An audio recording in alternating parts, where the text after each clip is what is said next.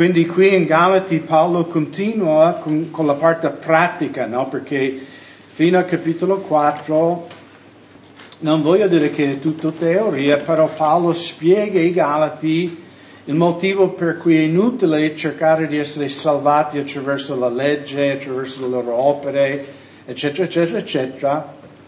E ci viene anche la domanda, allora com'è questa cosa? Come viviamo come cristiani una vita consacrata a Dio? Amen? È una buona domanda. Io per anni nella chiesa pentecostale sentivo tante prediche e esortazioni dai pastori: dovete essere santi, dovete vivere santi, dovete essere consacrati. E io dicevo amen, amen fratello. Però devo essere sincero, nessuno poi mi ha mai spiegato come si fa, no? Perché è una cosa di tu devi fare questo e sono anche d'accordo. Però poi mi deve spiegare come accade questa cosa, mi deve dire, ok, è così che accade. E qui Paolo ci svela, diciamo, il segreto, no? E credo che anche ci dà una comprensione più ampia della differenza fra i due patti, no? La legge di Mosè, la legge del Vecchio Testamento e il patto della grazia che abbiamo in Cristo Gesù. E lui comincia in versetto 16 questa nuova sezione di scrittura: ora io dico, camminate secondo lo Spirito e non adempirete i desideri della carne. Sembra abbastanza semplice. È semplice? Confessiamo che non è semplice. Però è importante che noi afferriamo, cioè noi con i nostri sforzi umani non saremo mai in grado di vivere una vita che piace a Dio. È solo la potenza dello Spirito Santo. Perché a volte nella Chiesa si parla della grazia di Dio, uno dice, la grazia è facile, no?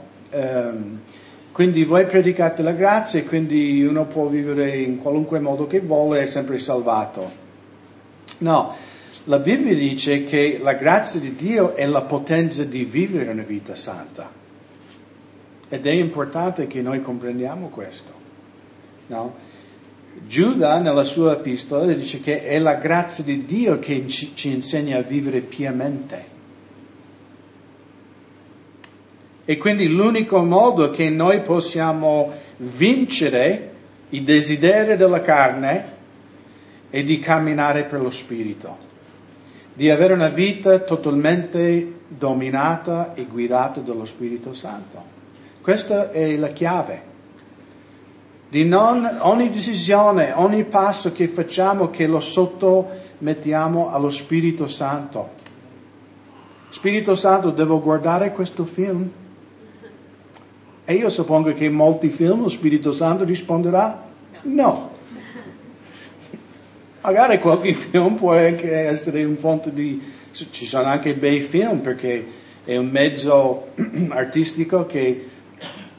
No, abbiamo anche visto film cristiani, no? Tipo Fireproof o Affrontando i giganti, cioè che sono veramente film belli. Avete visto quella stanza di preghiera, War Room, no? Che è veramente edificante, no? Che veramente ti fa, ci esorta di pregare di più, no? Di combattere nello spirito. E quindi Paolo dice, non sei tu che vincerai la tua carne, perché credo che siamo tutti testimoni viventi che i desideri della carne sono forti. Amen? Amen? Amen. Amen. Infatti in versetto 17 Paolo non nega, cioè Paolo è molto pratico. Lui non nega che dentro di me, anche Paolo, c'è una battaglia. Lui dice la carne infatti ha desideri contrari allo spirito e lo spirito ha desideri contrari alla carne. E queste cose sono opposte l'uno all'altra, così che voi non fate quel che vorreste.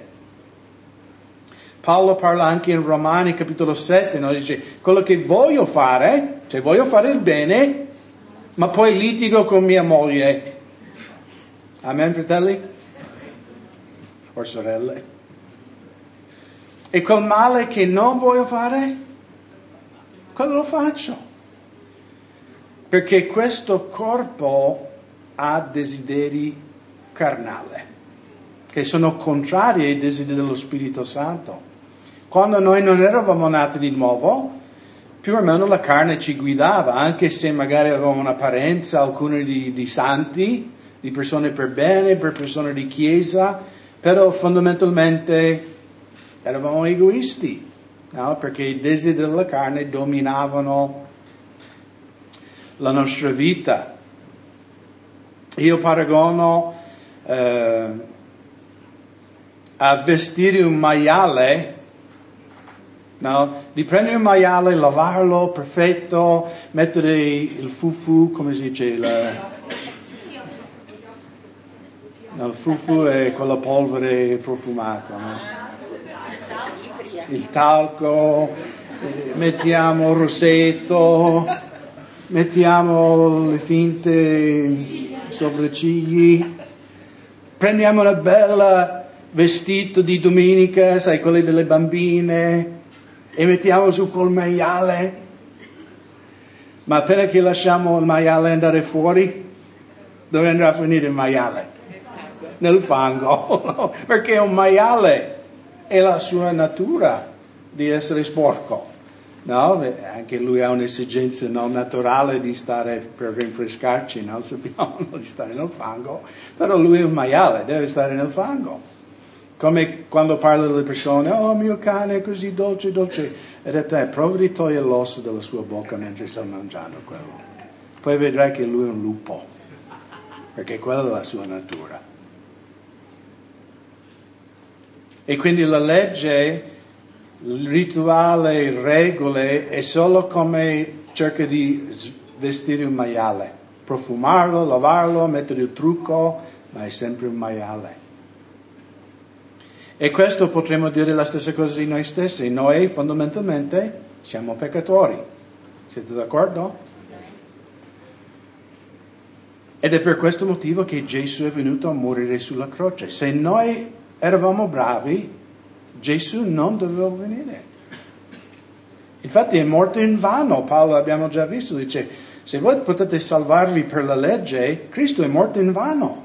Ha sprecato la sua vita.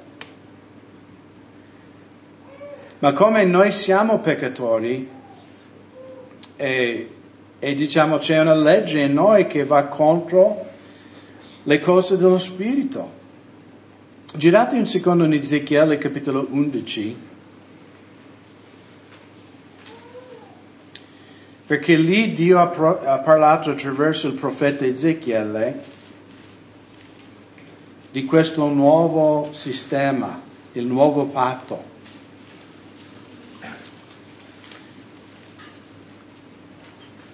Ricordando che nei tempi di Ezechiele nel Vecchio Testamento, no, il popolo di Israele aveva la legge di Dio, giusto?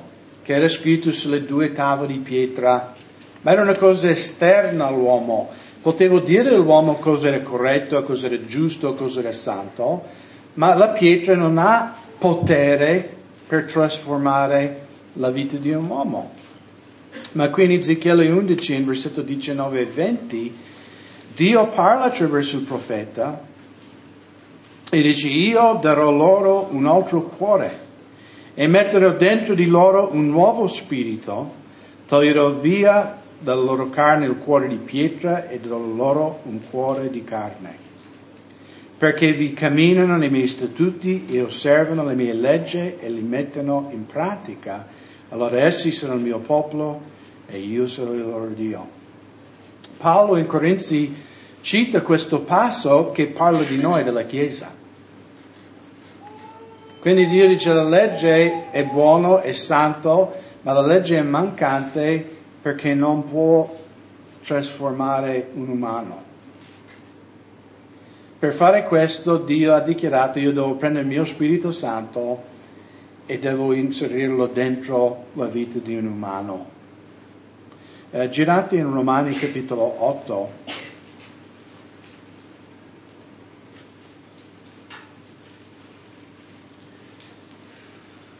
perché Paolo ci spiega ancora in più profondità questo concetto.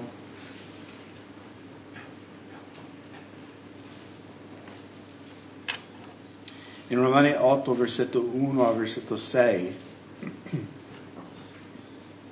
Ora dunque non vi è alcuna condanna per coloro che sono in Cristo Gesù, il quale non camminano secondo la carne, ma secondo lo Spirito. Perché la legge dello Spirito della vita in Cristo Gesù mi ha liberato dalla legge del peccato e della morte. Avete compreso cosa ha detto Paolo qui? Cioè, quando Gesù è morto sulla croce, Lui ha preso su di sé tutti i nostri peccati, è stato giudicato al posto nostro e ci ha liberato dalla legge del peccato e della morte. Poi in versetto 3, infatti ciò che era impossibile alla legge, in quanto era senza forza a motivo della carne. Quindi Paolo riconosce che la legge era buona e santa, però non aveva forza contro le tendenze carnali dell'uomo. Dio, mandando il proprio figlio in carne simile a quella del peccato, a motivo del peccato, ha condannato il peccato nella carne, affinché la giustizia della legge si adempia in noi che non camminiamo secondo la carne, ma secondo lo Spirito. E quindi tutti i nostri peccati sono stati messi su Gesù. Gesù è stato giudicato sulla croce, no? E perciò Gesù ha gridato, egli all'am sabachthani, mio Dio, perché mi hai abbandonato? Perché lui era un peccatore che stava, cioè, tutto il peccato di tutta l'umanità, di tutta la storia, cioè, è stato giudicato in quel momento. Quindi ha pagato per me, ha pagato per te, ha pagato per ogni uomo e donna in Cina o in Sud America. E quindi Lui ha preso su di sé i nostri peccati e noi per fede prendiamo la sua giustizia, perché Lui, nella vita che ha vissuto sulla terra, ha adempiuto tutta la legge di Dio in ogni punto, anche nei pensieri. Non ha peccato né con le sue emozioni, né con la sua mente e chiaramente neanche col suo corpo. In versetto 5, infatti coloro che sono secondo la carne volgono la mente alle cose della carne, ma coloro che sono secondo lo Spirito alle cose dello Spirito. Infatti la mente controllata dalla carne, cosa produce? La morte. E penso che siamo tutti testimoni di questo fatto.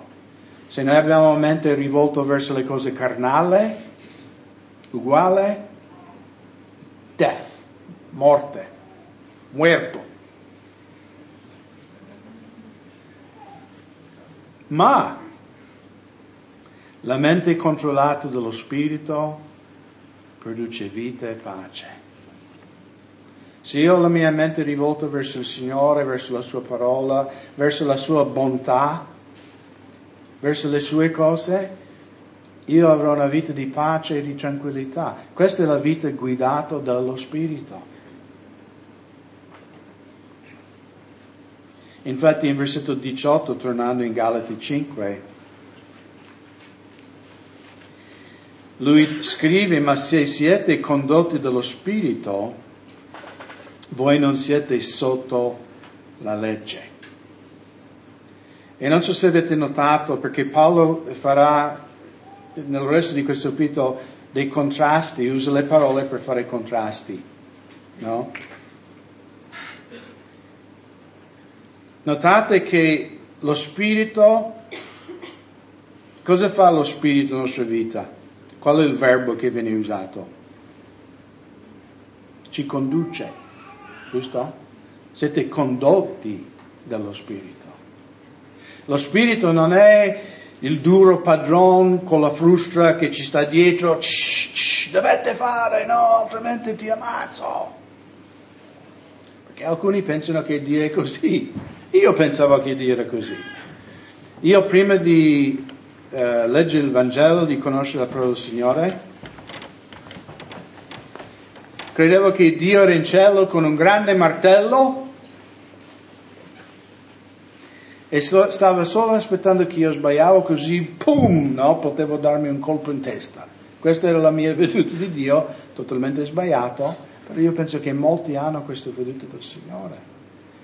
Lo Spirito di Dio vuole condurci. Infatti lo Spirito, siamo tutti testimoni, è gentile. Lui non ci costringe a seguire la parola di Dio, non ci costringe a rivolgere la nostra mente verso il Signore, ci lascia in libertà, possiamo rivolgere la nostra mente a Dio, possiamo rivolgere la nostra mente alle cose peccaminose e carnali. Lo Spirito guida, ma la legge, siamo sotto la legge. E non vuol dire sotto nel senso sotto posizionalmente, ma soggetto. In un certo senso quasi come schiavi. Infatti per vedere, se guardate in versetto 1 di capitolo 5, Paolo dice: state dunque saldi nella libertà con la quale Cristo ci ha liberati e non siate di nuovo ridotti sotto il giogo della schiavitù. Voi sapete cos'è un giogo, no? Non si vedono più perché abbiamo i trattori, ma il gioco,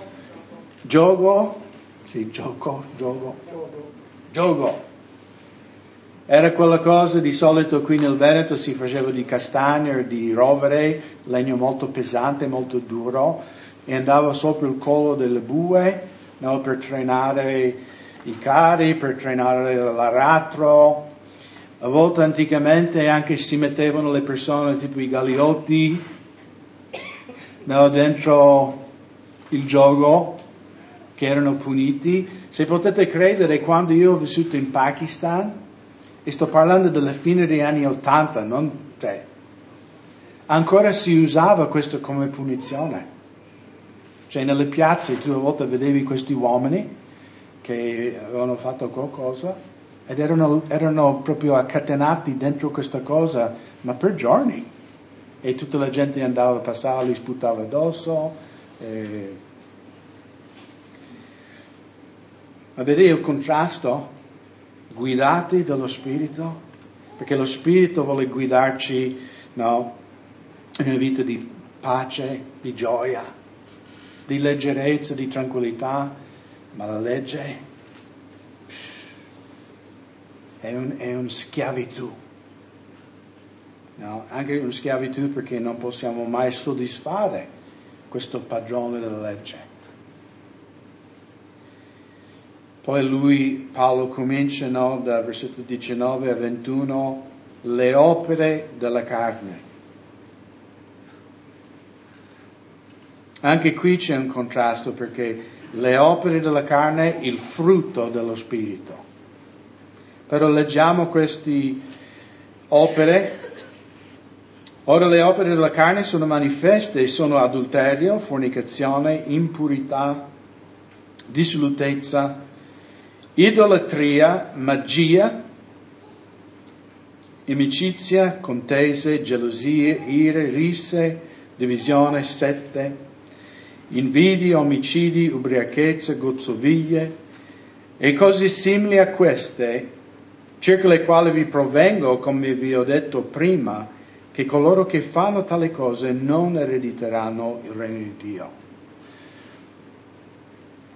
È interessante perché Paolo alla fine dice questo non è, lui chiude e dice cose simili, quindi non è una lista esaustiva, no, di tutti i peccati che le persone commettono, però sono esempi. Però la cosa interessante è che ci sono 3 tipi di peccati in questo elenco. I primi sono peccati sessuali, quindi peccati del corpo, giusto? Fornicazione, adulterio. Il secondo gruppo, il versetto 20, idolatria e magia. Questi non sono peccati del corpo, sono peccati dello spirito, no? Perché fare occultismo, fare idolatria sono peccati dello spirito. Poi la terza categoria sono peccati della mente, no? Gelosia. Sono quei peccati che nessuno vede. Sai, pace fratello, gloria a Dio. Non ti sopporto, no? No, non vi sopporto, vi voglio bene. Però, non è vero? La faccia, però dentro, che nessuno vede.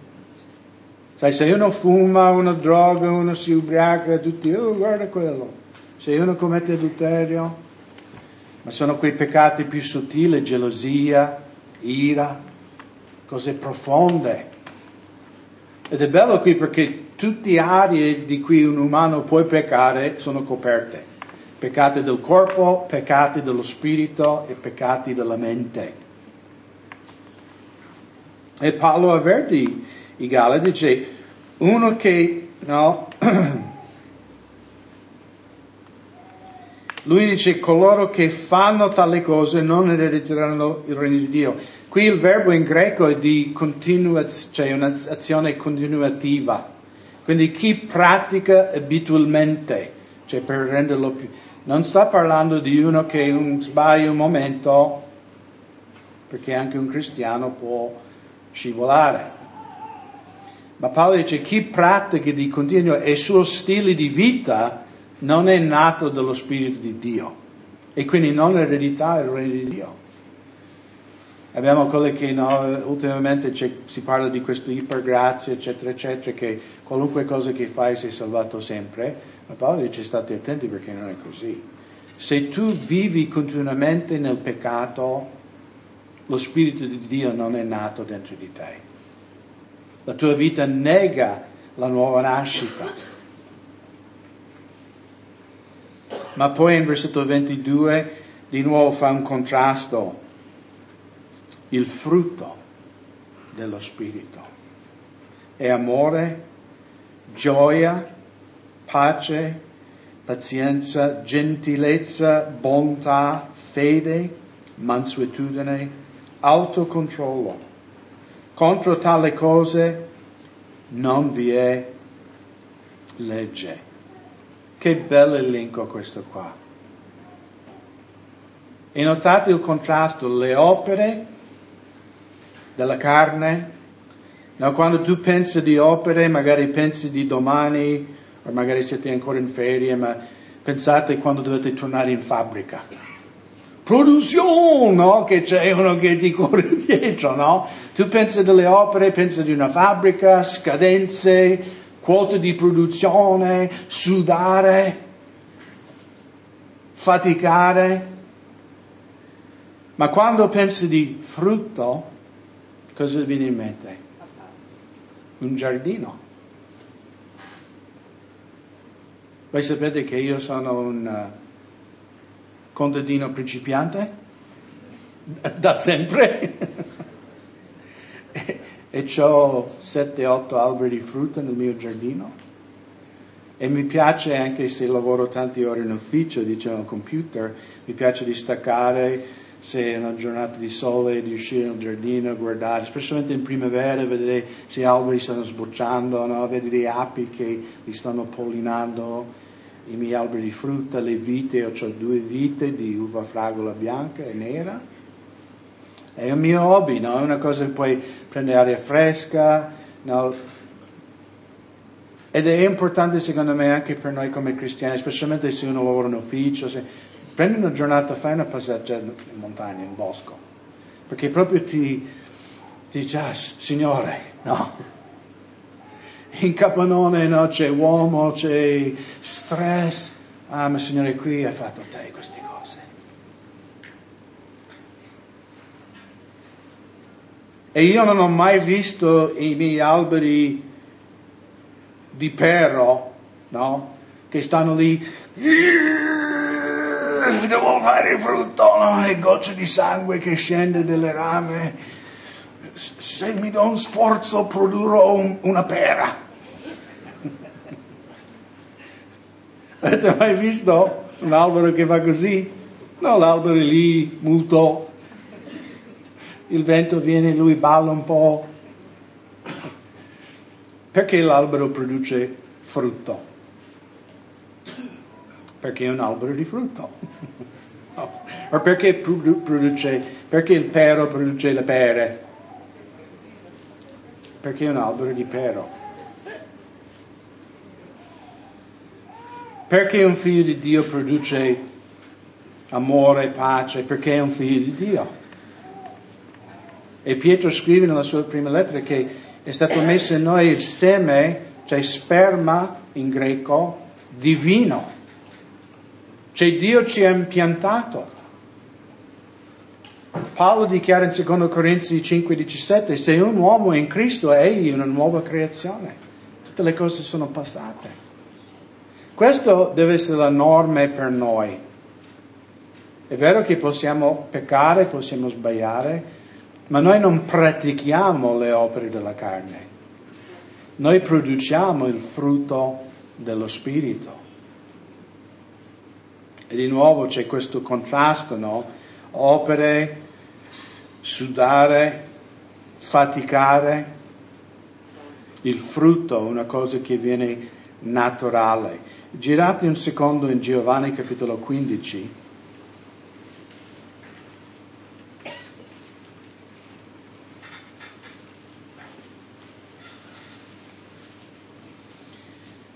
Vedremo alcuni passi, prima in versetto 16,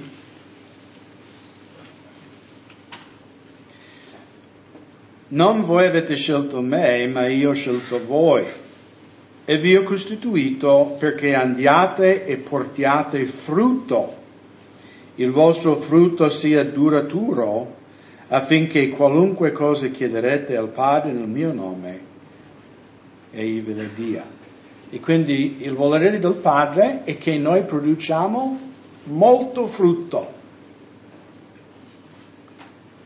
E abbiamo visto il frutto dello Spirito qui in Galati 5. Allora, come viene prodotto? Andate un po' indietro, sempre in capitolo 15 di Giovanni, dal versetto 5, un passo credo che conosciate già bene. Io sono la vite e voi siete i tralci. Chi dimora in me ed io in lui porta molto frutto, poiché senza di me non potete fare nulla.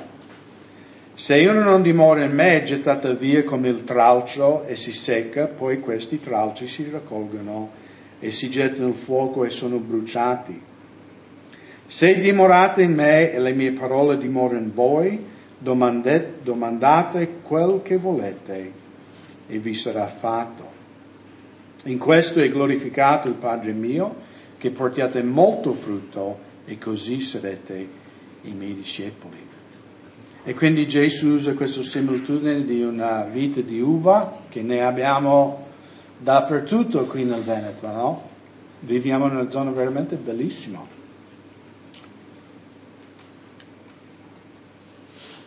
E quindi Gesù ci insegna il segreto di camminare per lo Spirito e di portare frutto è semplicemente nel restare attaccato a Lui.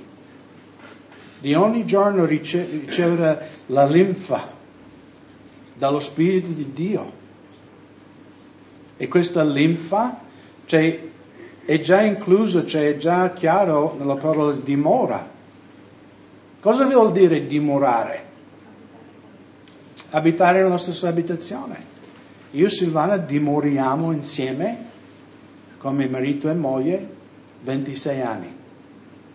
Ci conosciamo anche di più, però come marito e moglie dimoriamo 20. E quindi ci conosciamo molto bene.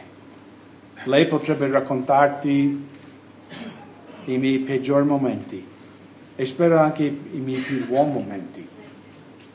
Però veramente ci conosciamo fino al midollo, quasi potremmo dire. E Gesù dice, vuoi portare frutto?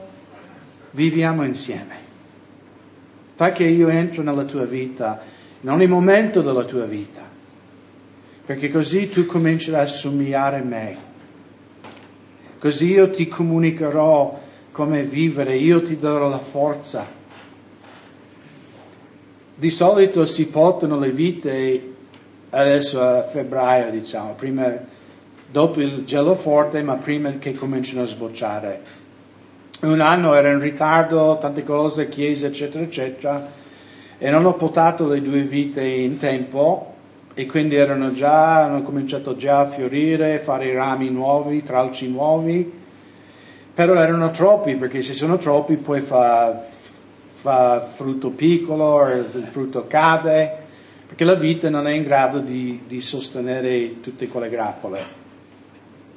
Quindi sono andato lì, che non dovevo fare, ma ho detto io sono un contadino così, fatto da solo, e ho tagliato questi tralci, cioè questi nuovi rami che erano fatti, e la cosa interessante della vite è che i tralci erano come tubi, cioè sono quelli nuovi che nascono, spuntano in primavera, che crescono anche in 5 metri, dentro sono vuoti. E quando ho tagliato, perché la pianta era in piena, diciamo, crescita, c'era come un tubo di acqua. E quando ho tagliato ho visto tutta la linfa, c'era come un rubinetto che colava, proprio come che qualcuno ha aperto un piccolo rubinetto e questa acqua usciva dalle vite. E veramente il Signore mi ha fatto riflettere su questo fatto, no? Craig, quando tu sei tagliato da me, la linfa mia non può. Se tu hai la mente rivolta a altre cose, la mia linfa viene tagliata. Quindi tu devi stare attaccato. Infatti alcuni segni che stiamo dimorando in Cristo, in versetto 5, portiamo molto frutto. Abbiamo una vita fruttifera. Quindi autocontrollo, amore, pace, mansuetudine, gioia. La seconda cosa è in versetto 2,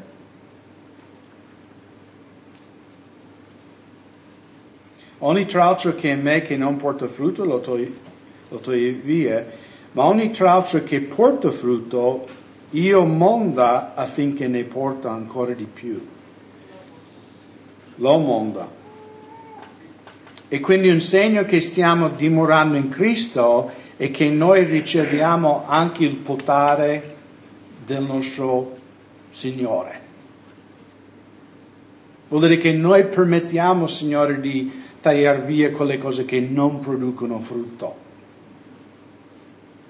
Ma a volte noi credenti no, prima offesa, io non vengo più in questa chiesa, il pastore mi ha sgridato, non c'è amore nella chiesa di Montapellone. Questo non è dimorare in Cristo.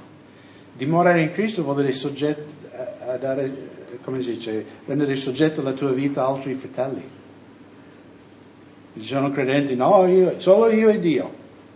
E io non vado in chiesa perché in chiesa sono tutti ipocriti, come te. Io sto a casa, leggo la Bibbia, prego, non ho bisogno di frequentare una comunità. Una persona così è solo ingannato. Perché parte del dimorare in Cristo è dimorare con il popolo di Cristo. Essere soggetto a altri credenti e permettere anche che Dio usa loro come strumenti per tagliare via quelle cose nella nostra vita che non vanno. Un altro segno che stiamo dimorando in Cristo, in versetto 7, se dimorate in me, le mie parole dimorano in voi, domandate quel che volete e vi sarà fatto.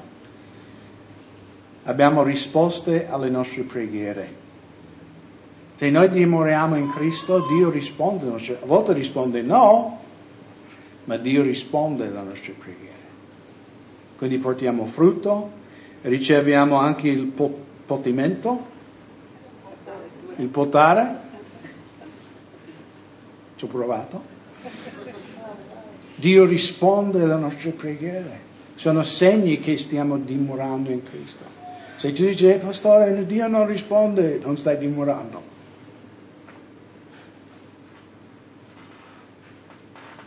E poi in versetto 24 torniamo in Galati 5, perché anche qui è un chiave molto importante nel camminare per lo Spirito. Ora quelli che sono di Cristo hanno crocifisso la carne con le sue passioni e le sue concupiscenze. Se viviamo per lo Spirito, camminiamo oltresse per lo Spirito. Allora noi come cristiani dobbiamo riconoscere che noi siamo stati crocifissi. Satana vuole convincerci che non siamo stati crocifissi. Satana vuole convincerci che non avremo vittoria su certi vizi e peccati. Siete accorti? Tu sempre, no, sei un sussurratore, non avrai mai vittoria su queste cose. Quanti sussurratori abbiamo in mezzo a noi? Non alzate le mani. O qualunque cosa potremmo dire, no? Qualunque peccato o vizio. Per me ci sono certe cose che dicono, ma perché di nuovo ho fatto quella cosa? Io non voglio fare quella cosa. E il diavolo magari ci sussurra nell'orecchio, vedi, tu non sei libero, tu ta. Ma Paolo, girati in Romani capitolo 6, perché qui parla brevemente, no? Coloro che sono di Cristo hanno crocifisso la carne, ma in Romani 6 lui entra molto in più profondo a questo aspetto, perché se vogliamo camminare per lo Spirito, dobbiamo renderci conto che la morte di Cristo non solo ha procurato per noi il perdono dei nostri peccati, ma la morte di Gesù ha procurato anche per noi la libertà dal peccato. Okay? Sono due aspetti diversi della morte di Gesù. Perché tutti noi abbiamo sperimentato il perdono dei nostri peccati. Amen? Ma non tutti noi abbiamo sperimentato la libertà dal peccato. E magari ognuno in varie aree della nostra vita. Quindi Paolo qui in Romani 6, in versetto 1, che diremo dunque? Rimarremo nel peccato affinché abbonde la grazia? E ancora oggi ci sono credenti, allora fratello Craig, se siamo salvati per grazia, allora posso andare con le prostitute, woohoo! No, non è così. Cioè, vedete che non è cambiato niente. Anche i romani dicevano queste cose a Paolo. Perché se leggi il libro di Romani, cioè Paolo fa come un discorso con un'altra persona che va avanti e indietro. Cioè cosa? Se siamo salvati per grazia, ci diamo la pazza gioia? E Paolo in versetto 2 cosa risponde? Niente affatto. Non è così. Noi che siamo morti al peccato e come vivremo ancora in esso? Ignorate voi? Quindi è un fatto di ignoranza. Ignorate voi che noi tutti che siamo stati battezzati in Gesù Cristo, siamo stati battezzati nella sua morte. Noi dunque siamo stati sepolti con Lui per mezzo del battesimo nella morte, affinché come Cristo è risuscitato dai morti per la gloria del Padre, così anche noi similmente camminiamo in novità di vita. Quindi tutti noi che siamo battezzati abbiamo compreso, no? Simbolicamente il vecchio Craig è stato sepolto, no? 38 anni fa lì nelle isole Hawaii, messo sotto le acque e sono risuscitato in novità di vita. Poiché, versetto 5, se siamo stati uniti a Cristo per una morte simile alla sua, saremo anche partecipi alla sua resurrezione. Sapendo questo, che il nostro vecchio uomo è stato crocifisso con Lui, perché il corpo del peccato possa essere annullato affinché noi non serviamo più al peccato. Infatti colui che è morto è libero dal peccato. Avete mai visto un morto a un funerale che magari passava una bella ragazza in minigonna e lui no? Io non l'ho mai visto ancora, perché è morto, giusto? Un morto non può essere tentato.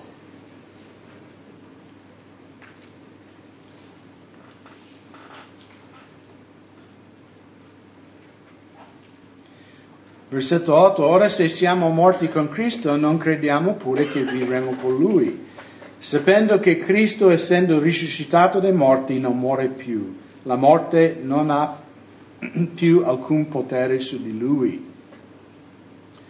Perché in quanto Egli è morto al peccato una volta per sempre, quindi non viene crocifisso ogni settimana, ma in quanto Egli vive a Dio.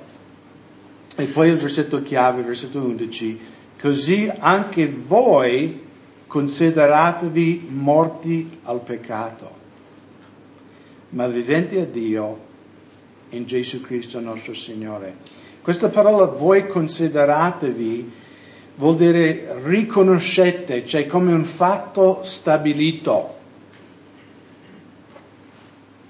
Comprendete il significato di questo? Cioè noi io sono morto. Satana è un bugiardo. Quando Satana mi dice tu non avrai mai vittoria su quest'area della vita, questa è una menzogna. Io sono morto. Quella cosa non ha potere sulla mia vita. L'unico potere che il peccato ha su un cristiano è quello che noi diamo. Perciò Paolo dice non date spazio al diavolo, no?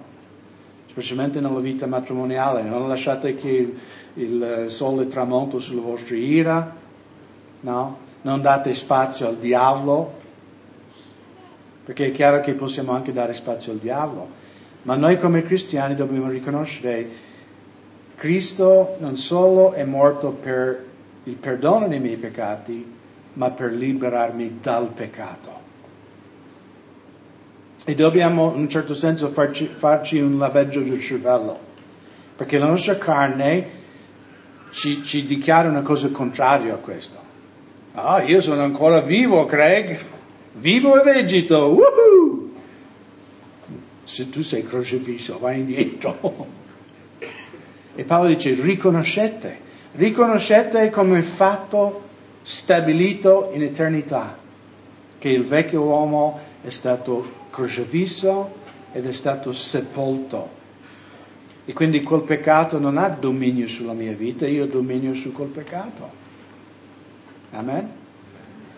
E così noi possiamo camminare per lo Spirito, dimorando in Cristo, permettendo allo Spirito ogni giorno di guidare la nostra vita.